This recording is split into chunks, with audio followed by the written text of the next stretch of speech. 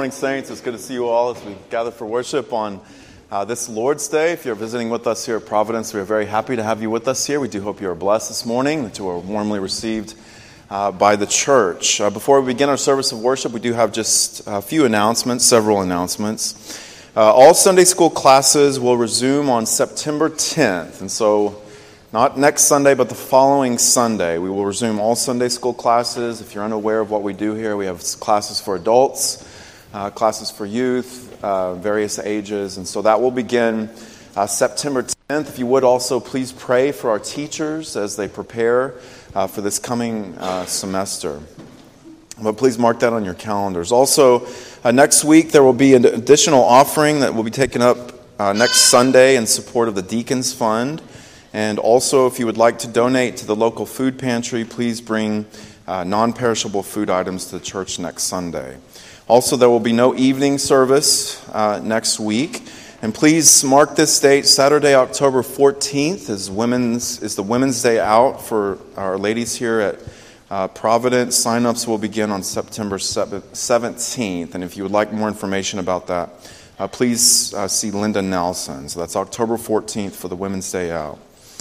Also, friends, if you would, please keep on your minds and your hearts the various prayer requests that are listed there in the insert in your bulletin this week.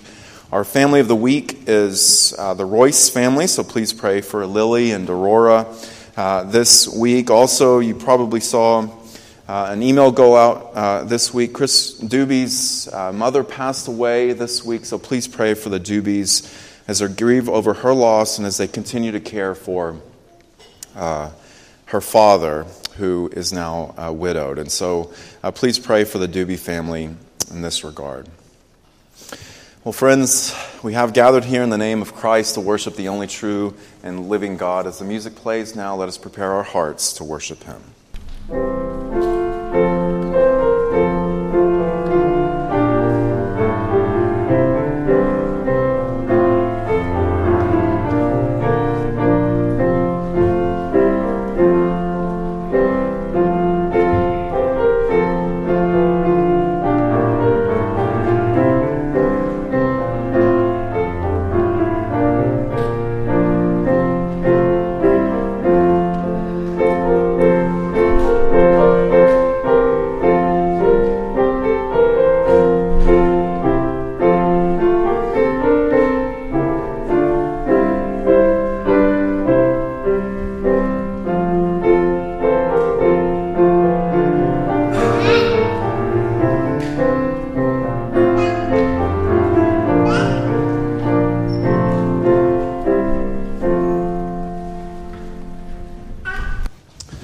To the saints at Providence Presbyterian Church, grace to you and peace from God our Father and from the Lord Jesus Christ. If you would now please stand as we hear God call us to worship Him from Psalm 138.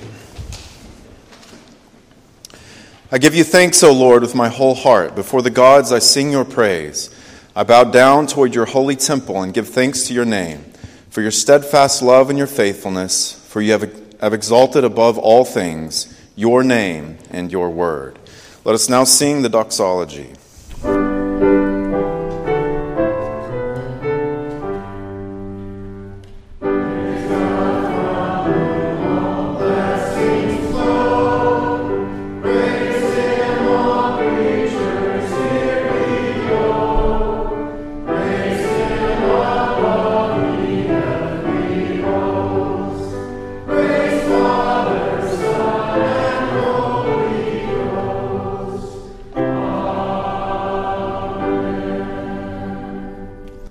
Pray with me. Our Father and our God, who do we have in heaven but you? And there's no one on earth that we desire besides you. Father, our flesh and our heart may fail, but you are the strength of our heart and our glory forever. We pray, O Lord, that you would fill us with peace and contentment in the Lord Jesus Christ. Give us your strength. Lead us to him, we pray, in his mighty name. Amen. If you would now turn in your hymnals to Psalm 25C. Psalm 25C. Lord, I lift my soul to thee. And we will sing the first four stanzas this time around. So Psalm 25C, stanzas 1 through 4.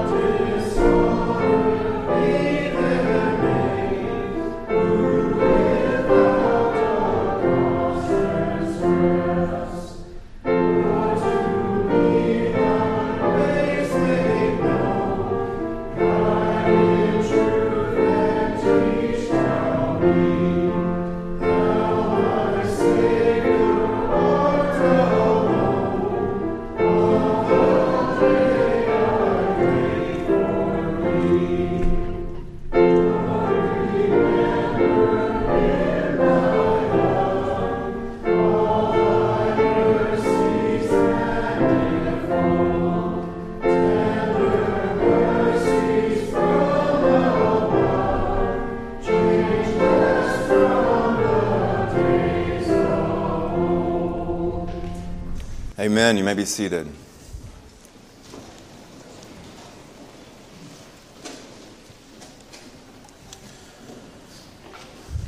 would like to invite you now to turn to the front of your Trinity hymnals to page Roman numeral 16. On page Roman numeral 16 at the front of your hymnals, you will find a list of the Ten Commandments there, friends. And let us remember that the Ten Commandments are a revelation of the moral law of God to man. So they reveal to man what is required of us by God. And they remind us of the perfections and the beauty of Jesus Christ, his perfect obedience and his self-sacrifice to release us from the curse of the law. So as we read the Ten Commandments together, let us be mindful of all that Christ has done, and let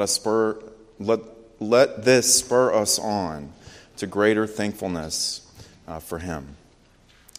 And God spoke all these words, saying, I am the Lord your God, who brought you out of the land of Egypt, out of the house of slavery.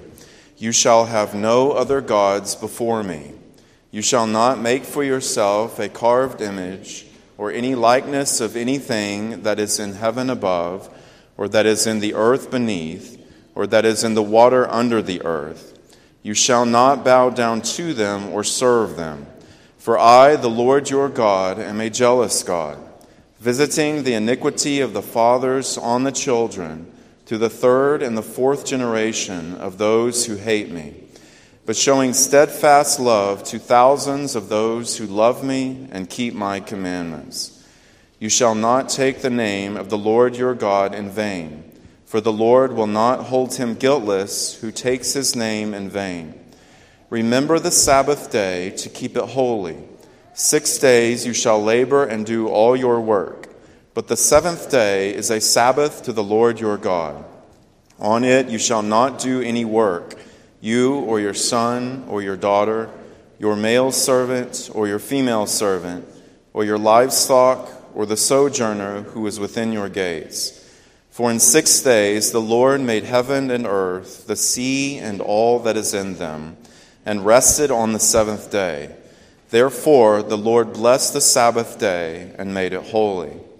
Honor your father and your mother, that your days may be long in the land that the Lord your God is giving you. You shall not murder. You shall not commit adultery. You shall not steal. You shall not bear false witness against your neighbor. You shall not covet your neighbor's house. You shall not covet your neighbor's wife, or his male servant, or his female servant, or his ox, or his donkey, or anything that is your neighbor's. Oh, beloved, having now heard God's law, let us confess our sins to God together by reciting the prayer of confession that is in your bulletin.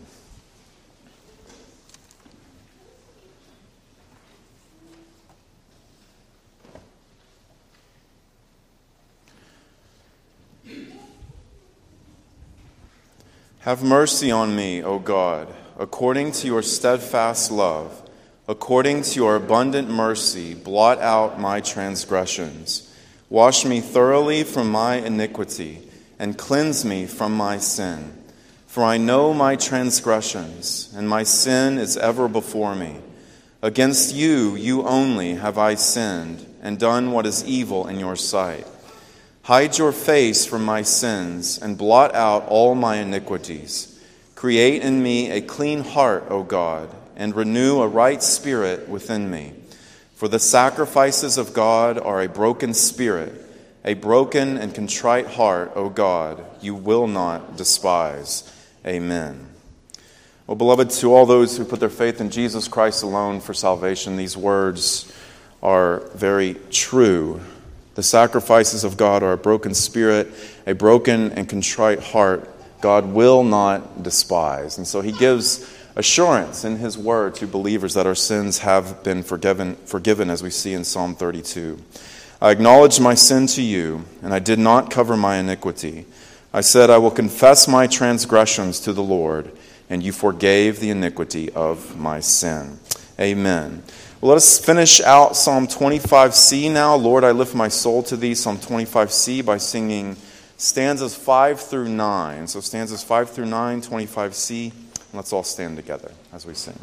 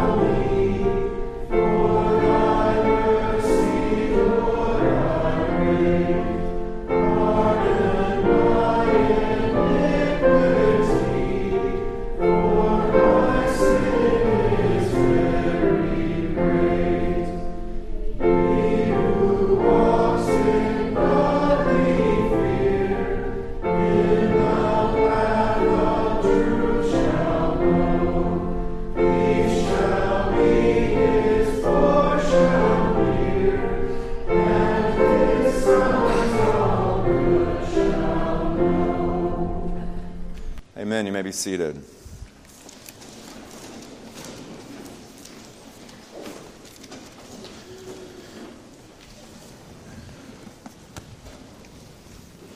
I'd like to invite you now to turn in your Bibles to the book of Philippians.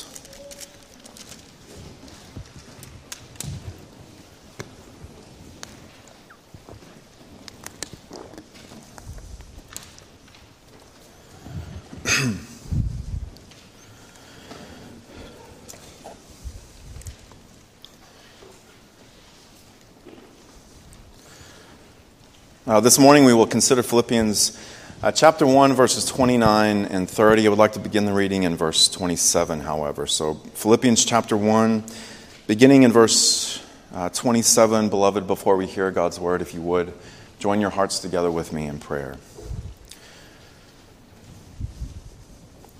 Our Lord and our God, we lift our souls to you. We recognize that we are but sinners before your holy majesty, and yet you have chosen in your infinite wisdom to forgive us of all of our sins, to pardon our iniquities by the blood of your Son. We thank you, Father, for this deep and wonderful truth. We thank you that you have accepted us, that you have adopted us as your children, and that we now with spiritual ears listen to the voice of our Father speaking in the pages of Holy Scripture. We pray, Father, that by this inspired, infallible word that you would speak to our hearts. Father, conform us into the image of your beloved Son, your chosen servant, who laid down his life for the sheep. We pray that you would do this good work in your people to the praise of your glory. We ask this in Jesus' name. Amen. Philippians chapter 1, beginning in verse 27, beloved, this is the word of God.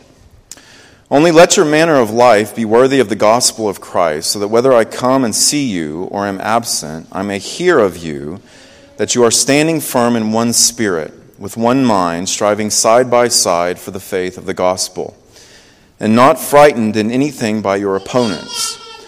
This is a clear sign to them of their destruction, but of your salvation, and that from God. For it has been granted to you that for the sake of Christ you should not only believe in him, but also suffer for his sake, engaged in the same conflict that you saw I had, and now hear that I still have.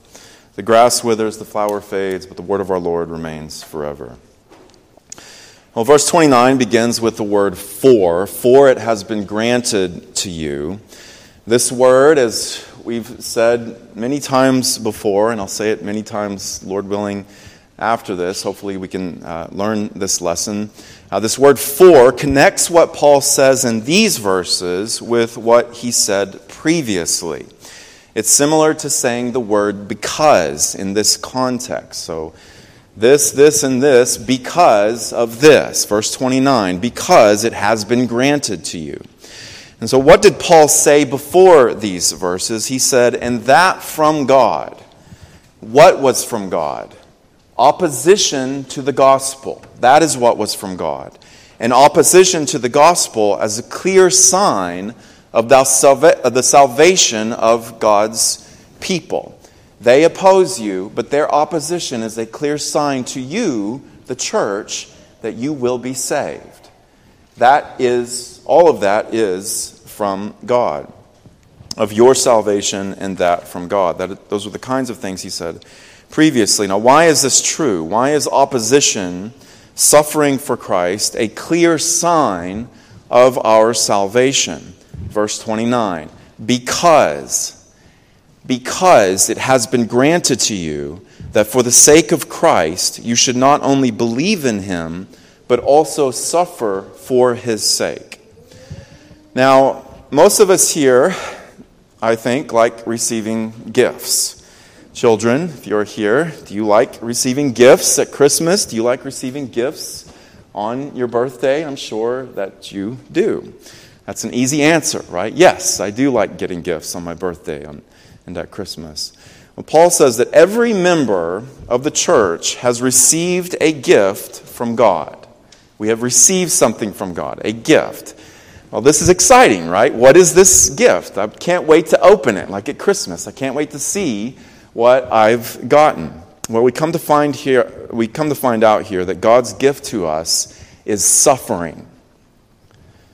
It has been granted to you. It has been given to you to suffer. That's the gift. Suffering, friends, as a Christian, is a gift. It is a gift from God. And just like when you receive gifts from others, it is a gift for which we should be thankful. If you think about what Paul says in chapter 4, do not be anxious about anything, but in everything, by prayer and supplication, with thanksgiving, let your requests be made known to God. And so the gift of suffering is a gift from God for which we are to be thankful. And let's look at how or why Paul understands the church's suffering to be a gift. The first thing is this. We should appreciate here that the suffering in view here and in the rest of the New Testament is not restricted to a particular kind of suffering, namely the suffering that comes by way of direct persecution toward the gospel. The persecution that would come as a direct opposition to the gospel of Christ. The suffering is not restricted to just that, although that is a form of suffering for sure. If we are persecuted, opposed because of our confession, because of the ministry of the gospel, that is certainly a form of suffering. Paul had just mentioned the opponents of the Philippians in verse 28. Now, this may have included direct opposition from outside the church, opposition from, for example, the Roman culture, the ungodly Roman authorities. He may have been thinking about that. Paul himself was experiencing something like this as he was languishing in prison for Christ. Who put them there? Authorities, some authority, possibly the Roman authority. Verse 13, Paul says, my imprisonment is for Christ. And so he is suffering as a result of direct opposition to Christ, to the gospel. And so that is part of it. It could have been opposition also from within the church that he's thinking of. False doctrine or from false teachers.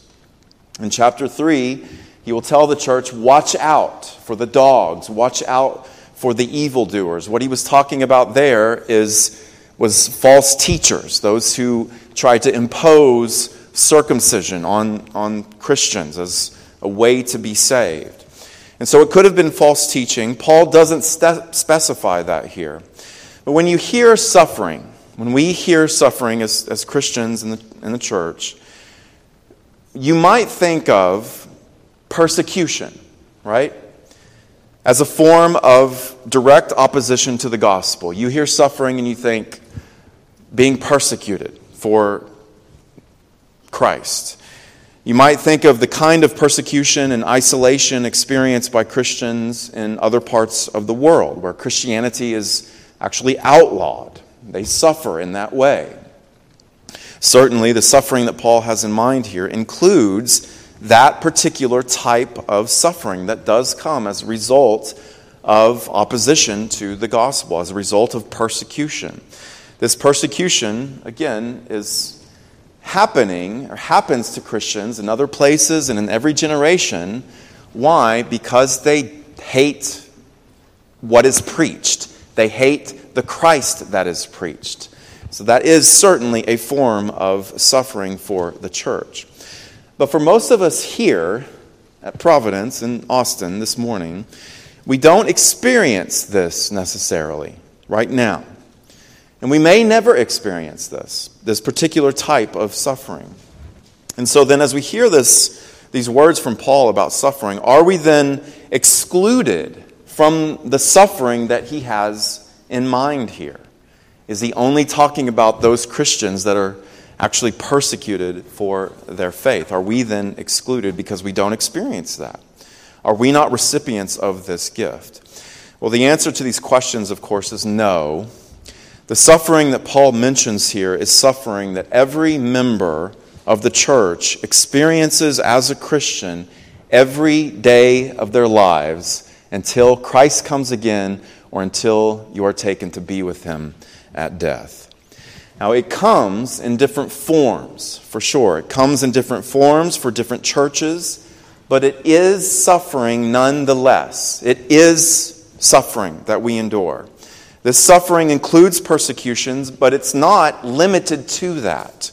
It also includes the misery of living our lives in Christ in this dark age, in broken bodies, suffering physical pain from broken bones, perhaps, or broken minds. We might think of permanent physical handicaps that some endure as Christians, permanent mental handicaps that some endure in the church. We might think about these things for ourselves, and that's hard enough as it is in itself, as a form of suffering. But what about our children? Is it not a form of suffering for Christ to see and experience brokenness in our children? It is. Perhaps that's even harder to endure. What about the very often vulgar and gross ungodliness in the world that we can't seem to avoid and that we come into contact with in all types of ways? Unless you permanently stick your head in the ground, which we can't, Christians will, until the day we die or until Jesus comes again, we will have to endure the gross idolatry and the blatant and proud ungodliness of the world. It is something we will have to endure until the end of time. Paul calls this generation, the world, the ungodliness in the world, he calls it in chapter 2 a crooked and twisted generation. That is part of the suffering that all of us have to endure, even now, right now, whether or not we are persecuted for the gospel. So those are forms of suffering. We also contend against the temptations of Satan. We daily wake up to a spiritual conflict as a Christian. That is the reality in which we live. In 2 Thessalonians, Paul talks about the suffering that the church was experiencing and enduring, and he associates that affliction with the work of the evil one. Satan is behind that. A lot of the forms of the suffering that we endure, Satan is behind. So the temptations of Satan, the work of the evil one in this world, is part of the suffering that we endure. Jesus taught us to pray. He taught the church to pray always like this: lead us not into temptation, but deliver us from evil, which could really be translated, deliver us from the evil one, the activity of the evil one, which is presently at work. He is a defeated foe, yes. He is bound by Christ, yes. But there is activity there, nonetheless. And so we war against Satan and those who follow him. And so contending against the temptations of Satan is part of the suffering that the church must endure, each member of the church. And so for us here today, in this time period, in this location, Providence, North Austin, Texas, we all, for the most part, we drive here without being stopped by the police because we're going to worship. Christianity is not outlawed here. But Satan is still at work. You still suffer through a spiritual and therefore largely invisible conflict as a Christian. You still suffer and contend against the evil one, the temptations of the evil one, which, again, for the most part, is largely invisible. It's an invisible war in which you're engaged. But it is a war nonetheless, and therefore you suffer. Now, Christ's resurrection assures us of the victory. He assures us what he has done, what he has said to us, what he promises us, assures us that we will have the victory, that we will, in the end, be victorious, but we do suffer until then. we are at war against an enemy nonetheless. Now, this reality is the reason why Paul can say in verse 30 that the Philippians, as he's writing to them, and they're enjoying their freedoms, they're enjoying not being in prison for the gospel, he can say to them while he's in prison for the gospel in verse 30 that they are all engaged in the same conflict that you saw that I had and now hear that I still have. That's what Paul said. They're in the same fight, the same struggle, the same war. Now, the word translated here, conflict, is a word that in its general use was used to refer to conflict in either the sports arena or conflict in a military setting. It is where we get our English word agony. You might think about the agony of fighting for victory in a soccer match or a football or basketball game. Or you might think about the agony, the conflict, and the pain from fighting in war, in a military setting. It's that kind of agony that is referred to here on some level because this is the word that's used for those spheres. The church, every one of us, young, old, middle-aged, married, single, widowed, we are all engaged in a spiritual conflict. All of us. Engaged in the same conflict that you saw that I had and that we all still have together. That's what Paul says. Now think about the sports arena. There's different types of players. There's different types of members on each side of the teams that compete against one another. There's coaches and players. There's trainers. There's offensive and defensive coordinators. They're in the same conflict against an opponent, just in different forms. Or you might think about war. There's the infantry.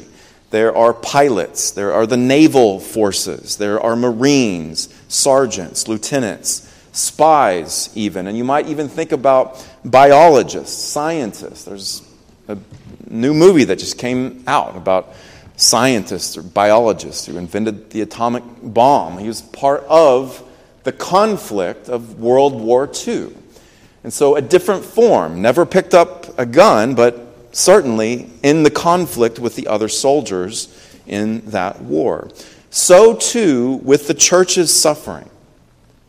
Not all of us are apostles. Not all of the Philippians were apostles like Paul was here.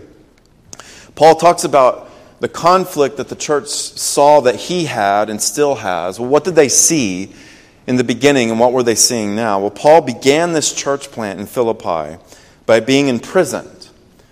If you look back into the book of Acts, when he begins his ministry in this city, he ends up in prison for Christ. And so this church plant, this church began with the apostle in prison, and now he's back there again, years later. And so that's the kind of conflict that they saw that he had. But they were all in the same conflict, just in different forms. And so not all are apostles, not all are missionaries or pastors, not all are persecuted for their faith in the same way that Paul was being persecuted here.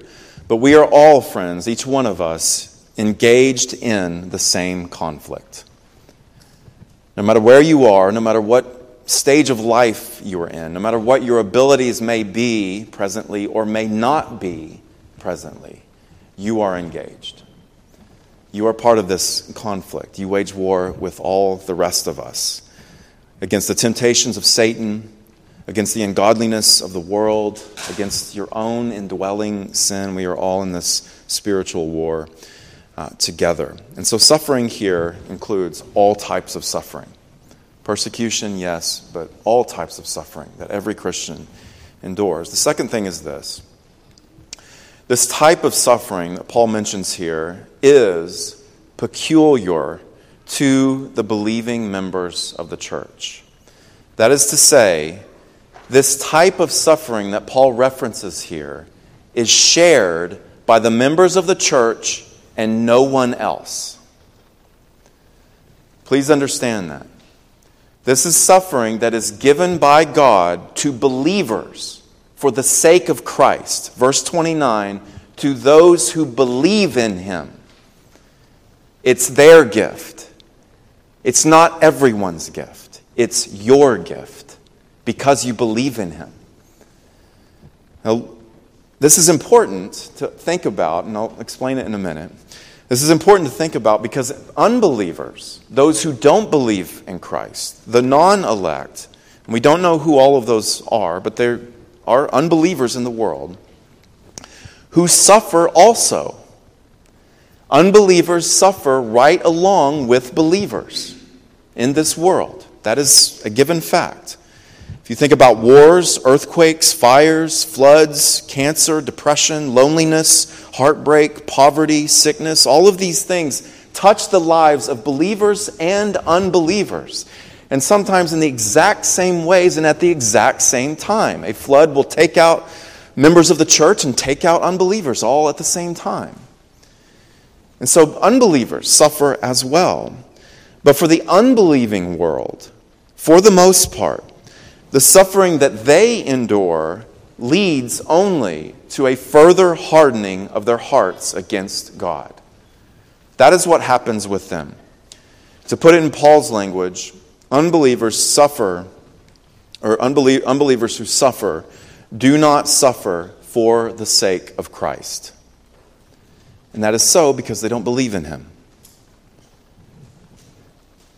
But we do. We do believe in Christ. All those who trust in Jesus Christ have faith in him. That is a gift also. It is a gift from God to believe in Christ, to humble ourselves before him, to trust in him as a gift from God to the elect, that we believe in him. But precisely because we have been given the gift of faith, we suffer. You see that correlation. The two go hand in hand. You've been given the gift of faith, and along with that faith, you will suffer in all types of ways as part of the body of Christ. It has been given to you not only to believe in him, but to suffer for his sake. And so let's continue to think about this concept about how unbelievers are not given this gift. They suffer, yes, but they do not suffer for the sake of Christ. Their suffering, in the end, leads them to a further hardening of their hearts and their hatred of the gospel and their unbelief. But for Christians, it's different. And so let's look at this. 3 times our relationship to Christ here is mentioned. Verse 29, for the sake of Christ. For those who believe in him. We suffer for his sake. And so in union with Christ, we suffer with Christ. There is an organic union that believers have with the Lord Jesus Christ. And therefore, in Christ, we suffer with him. It is a gift to be a part of him. It is a gift to suffer along with Christ. It is part of the fellowship, the union that we have with our Lord and Savior. And therefore, all our suffering is shaped by the cross. We have been baptized into Christ, and therefore we daily take up our cross to die. We suffer unto glory. That is something that we as Christians who have been baptized into Christ experience in this age, and no one else does. The unbelievers outside the church do not experience this suffering, taking up the cross and dying daily on behalf of Christ, for the sake of Christ. And so in union with Christ, his death becomes our death. And that death is a dying to sin and to this world. It's a dying to sin, being crucified to this world, crucified to the flesh, setting aside, putting to death our sinful deeds and desires. That is what it means for the believer. To take up our cross and to put to death our sinful desires, our sinful deeds, and to crucify ourselves to the world, to the pagan, godless world. That is what Jesus did at the cross. And we go through this, friends, together, engaged in the same conflict. One member of the body suffers, we all suffer. That's how it works. And this is part of the reason why Paul will spend some time, and Lord willing, we'll look at this next week, on commanding the church to be unified. We're in a conflict together. It doesn't do us much good to be separated and to not be unified. We've got to be unified in our contest against the devil and our contest against the world. And so this is a suffering that is peculiar to the church and to the church alone that Paul has in mind here. Now, Paul refers to this suffering on the part of the church as a gift from God. Suffering for the Christian is a gift. It has been given to you because, well, why? Why is it? Can we refer to it as a gift from God alongside faith? We all enjoy trusting in Christ and trusting in His atoning work and the forgiveness of sins. Maybe not so much the suffering part, right? The gift of suffering. Maybe that's a less enjoyable gift that we've been given from God. Well, why can Paul refer to suffering as a gift? How can you refer to it this way? Well, friends, suffering for the Christian is a gift. It has been given to us. That has been given to us from God because it is the way in which God, by His Word and Spirit, conforms us into the image of His Son. It is the way in which He shapes us into something better, something more holy, something more joyful and content. That is why it's a gift. Because in suffering, He sheds away, He cuts away the dross of sin in your life to make you more like His Son. And looked at from that point of view, every Christian should recognize that, yes, that is a gift. Thank you, Lord Jesus, that You didn't leave me in my sin, that who I am today is not the same person I was 10 years ago as a Christian. That is why it is a gift, friends.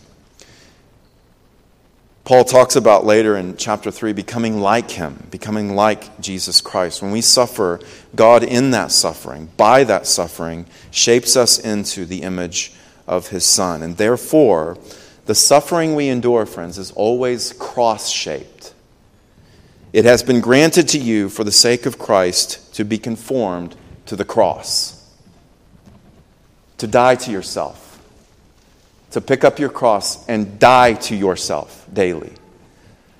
That is something that not all people experience. And that is a gift that not all people have been given because they do not believe in Christ. They do not have faith in Christ. And so, let's try to, with all this in mind, let's try to tie all of this together. You as a believer in Christ may be suffering in such a way today that you think that God is out to destroy you. Or maybe this might happen to you at some point in the future. That the suffering that you are enduring feels as though it is something that is beyond what you can bear. And it is evidence to you that God hates you. He's forsaken you. This is obvious because of this suffering. The suffering is beyond what we can bear, and so we tend to interpret and think that it is obvious, this is a sign that God has stopped loving me. He has set His eyes from upon me. He's no longer protecting me. You can see this all over the Psalms, this kind of attitude. Maybe you are beginning to regard your suffering again as evidence that God has turned His back on you. Well, isn't that what they tried to convince Jesus of when He was dying on the cross? He was nailed to a cross, dying, naked, humiliated. What did they say to Him? They said, "If you are the Son of God, come down. End your suffering. If you are the so-called Son of God, His beloved servant, why are you fastened to a cross? Come down." Do we not think something similar when we suffer? When we endure suffering in whatever form in this age? God, prove you love me in this suffering. That's kind of our prayer. That's kind of our cries, is it not at times? Show me that you actually love me and in this pain. But what is Paul telling us here? What is he telling the church? The church that suffers for Christ's sake. God is not out to destroy you. Rather, He is loving you. By using your pain, your suffering, He is causing you to think and to act more like His very own Son. That is a gift. That is a gift that we enjoy, the church, and that unbelievers do not enjoy. And so again, looked at from that perspective, these should be our words. We should be thankful for these verses. In this way, friends, also, our suffering identifies us as belonging to Jesus. For those of you who believe in him, you suffer for him, it's evidence you belong to him. You feel pain because of the temptations of the world, your fight against your own sin, the ungodliness of the world, the temptations of Satan. You feel pain because of that.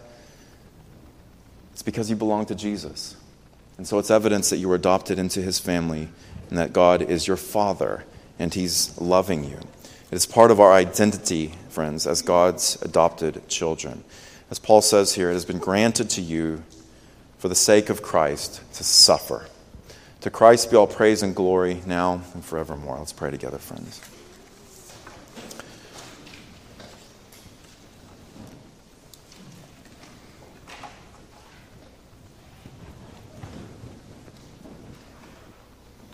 Our Father in heaven, we praise you, O God, and we thank you for your abundant goodness, your mercy to undeserving sinners like us. For we have been given the gift of faith to believe in Jesus Christ, to humble ourselves before him, and to suffer for his sake. And Father, we pray for the church, for the suffering church, that you would remind us of this great truth. Remind us, O God, that suffering is a gift by which you conform us into the image of your Son, that you make us more and more like him, delighting in your word, rejecting the temptations of the evil one, and living more and more unto righteousness. We do pray for those this morning that suffer in all kinds of ways, that are broken, that are grieving, that suffer even opposition from unbelievers, but also opposition from the world, from the evil one. We pray, Father, that you would be merciful to us all. For we are engaged in the same conflict together against the evil one in union with Jesus Christ. We pray, Father, that you would give us grace to endure, remind us of the gift that you've given to us, and do your work in us, conform us into the image of your Son. Father, we pray now for the nations of the world, for those war-torn places and especially those places that are struck with much conflict from within and from without. We pray for the church in these places, that you would conform her into the image of Jesus Christ and that you would be merciful to her. And Father, we pray that in all these things, that you would dispose all things to your glory and in accordance with your will. Father, we pray for our nation and for our civil leaders. We thank you for those whom you have raised up to lead this country and to lead our city and this region. We pray that you would be merciful to them. Father, give the church grace to be submissive and humble to the laws of the land and to the authorities that you have established.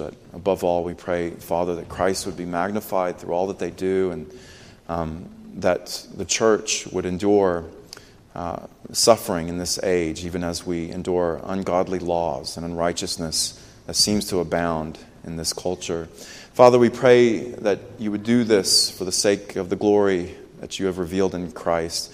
Father, we pray for our missionaries whom you've sent out into the world, and we pray that you would fill them with your Spirit. Father, conform them into the image of Christ as they suffer for the sake of Christ.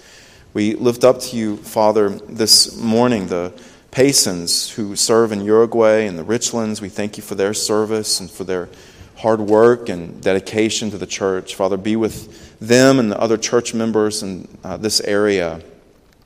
Grant them your grace, O Lord. Father, we pray for the work of church planting in our region. We thank you for Reverend Sumter and for new church plants and for the hope and interest in new church plants. We pray that in accordance with your will, you would raise these servants up. Father, we pray now for the needs of our church. We thank you for your mercy to us over the years and for your continued mercy and grace to us today. We pray that you would provide for all of our needs and lift us up in Jesus Christ. And Father, as we think about those who suffer in our midst, we lift up to you now the elderly and those who face cancer, as we pray for Eileen, Dorothy, Kay, Sue's mother, Jean Davies, Hal, Alan Story, Corey's mother. We pray for Hikari, Rosalie, For the Broccolo family, we lift up to you this morning Iona Engelbrecht and the Milam family, Claire Deasing, Diane Reardon.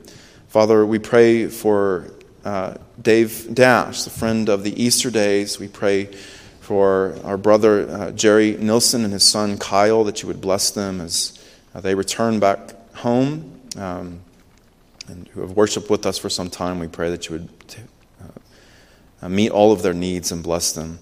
Father, we lift up to you the Doobie family this morning. We ask that you, the God of all comfort, would comfort Chris and the rest of the family as they mourn the loss of her mother, and we pray for her father as well, that you would give him sustaining grace. And Father, shepherd them by your Spirit and watch over them, we pray. Father, we lift up to you those with cancer, Kay's sister-in-law, Arlene, Jim Witt, Laura's friend, William, and John Burleson. Father, grant them your grace and be with them all as they suffer in this way. Father, we lift up to you the Royce family. We thank you for Lily and Aurora. We thank you for the faith that you've given Lily and for the life of Aurora. We pray, Father, that you would provide for all of Lily's needs and for this family. We pray that you would lead her by your Spirit and give her grace to raise her daughter in the discipline and instruction of the Lord. And we pray that Aurora would serve your glory all of her days, and that she would never know a day of not loving you and serving your word. Father, we lift up to you our mission work in Ukraine, and for our expectant mothers. We lift up to the Okorafor family as they look for a home. Bless them in this regard. Father, we pray that you would meet the needs of every member of our church as we suffer for the sake of Christ. We pray that you would provide for us both spiritually and physically. We do pray, Father, for rain, that you would give us physical rain for this land, which is dry and weary. And we look to you, O God, who alone causes the clouds to drop rain. And so we pray, Father, that you would give drink to our land to the praise of your glory. Father, we commit all of these requests unto you through Jesus Christ, our Savior and King, who taught us to pray, saying, Our Father in heaven, hallowed be your name. Your kingdom come, your will be done, on earth as it is in heaven. Give us this day our daily bread, and forgive us our debts, as we also have forgiven our debtors. And lead us not into temptation, but deliver us from evil. For yours is the kingdom, and the power, and the glory forever. Amen. Well, beloved, we now have the opportunity to give to the work of Christ's kingdom through our sacrificial offerings. We pray to the Lord that he would use our gifts for his wise and holy purposes. Amen.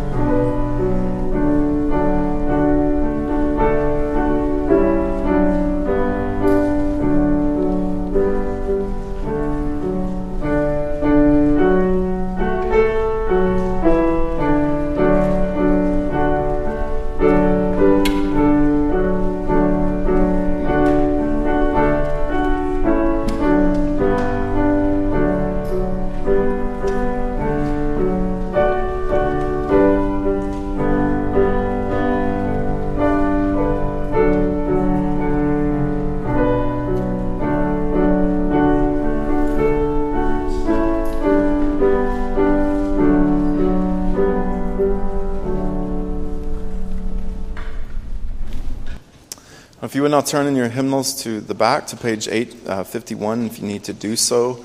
There you will find the Apostles' Creed, which we will confess now as a confession of our faith in the gospel, and let us all stand together as we do.